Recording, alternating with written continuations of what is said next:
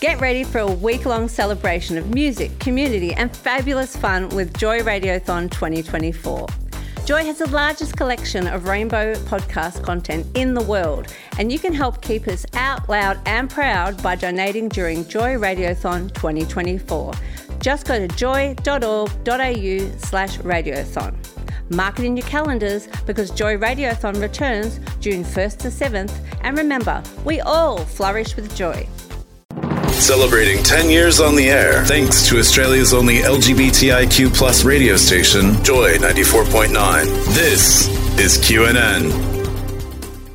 Hi there, I'm Matthew Wade and this is your QNN update. Supermarket giant Coles has announced that trans and gender diverse staff who are transitioning will be entitled to up to 10 days of paid gender affirmation leave. The supermarket giant's legal and safety chief, David Brewster, said the policy change is an important step for the company's commitment to workplace inclusion. The supermarket's policies also state trans staff will be supported as the gender with which you identify, wear the clothes or uniform of your affirmed gender, use the toilets and change rooms of your affirmed gender, and be referred to by the name of your affirmed gender too. New South Wales' Chief Health Officer has urged gay and bi men to be alert to symptoms of monkeypox after the rare virus emerged in 2 Australian states. The virus is normally limited to Central or West Africa. It's a usually mild viral infection which most people recover from in a few weeks and doesn't spread easily. However, recent cases of monkeypox have emerged in the UK, Spain and the USA, and now health authorities in Victoria and New South Wales have urged people to be alert for symptoms, including gay and bisexual men. In a historic first, a majority of local councils in Victoria raised the rainbow flag last week to mark the International Day Against Homophobia, Biphobia, Discrimination Against Intersex People and Transphobia, or IDAHOBIT. According to the Victorian Pride Lobby, a record 68 of the 79 local councils in Victoria flew the rainbow flag from town halls, libraries and even courthouses. During the October 2020 council elections, around 270 candidates had signed the lobby's Rainbow Pledge and made a commitment to support a raft of LGBTIQ initiatives, including flying the flag to mark IDAHOBIT. Equality advocates have welcomed the results of the federal election and have laid out what they expect from the incoming Albanese-led government.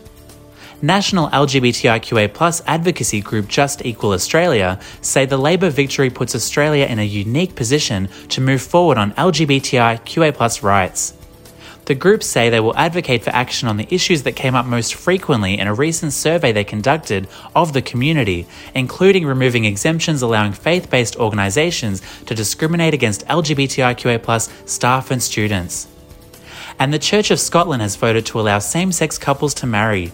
On Monday, the 2022 General Assembly of the Church of Scotland, same-sex marriage within the church was approved by 274 votes to 136. Same-sex marriage in Scotland has been legal since December 2014. However, weddings by the Church of Scotland have not been allowed until now. That was your news update. Now to Jacqueline with your sport report. Paris Saint-Germain midfielder Idrissa Gueye was unavailable to play in a match to mark International Day Against Homophobia, Biphobia and Transphobia for a second successive year.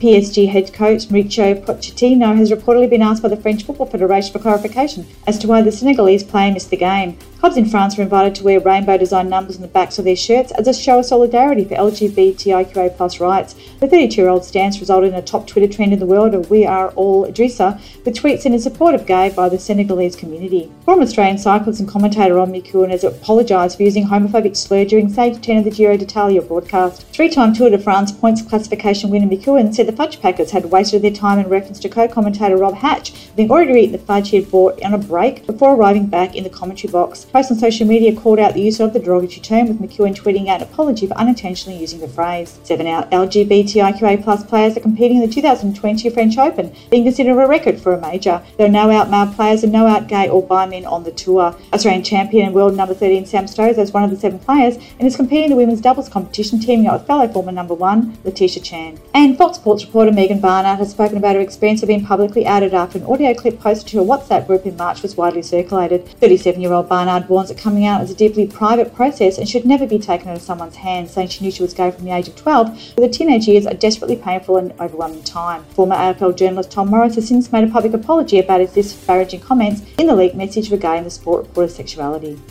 Thanks, Jacqueline. That's what's making news in the LGBTIQA+ community this week. The QNN team will be back here next week, or you can find us wherever you get your podcasts. Just search for QNN. I'm Matthew Wade. QNN was recorded at Joy 94.9. Get your queer news and entertainment fix daily. Tune in to Joy 94.9 at joy.org.au or via our app. Distributed across the Community Radio Network with thanks to the Community Broadcasting Association of Australia. This podcast was produced by Joy Media. You can support Joy's diverse sound and diverse community this June by donating to Joy Radiothon 2024. Go to joy.org.au/radiothon. And remember, we all flourish with joy.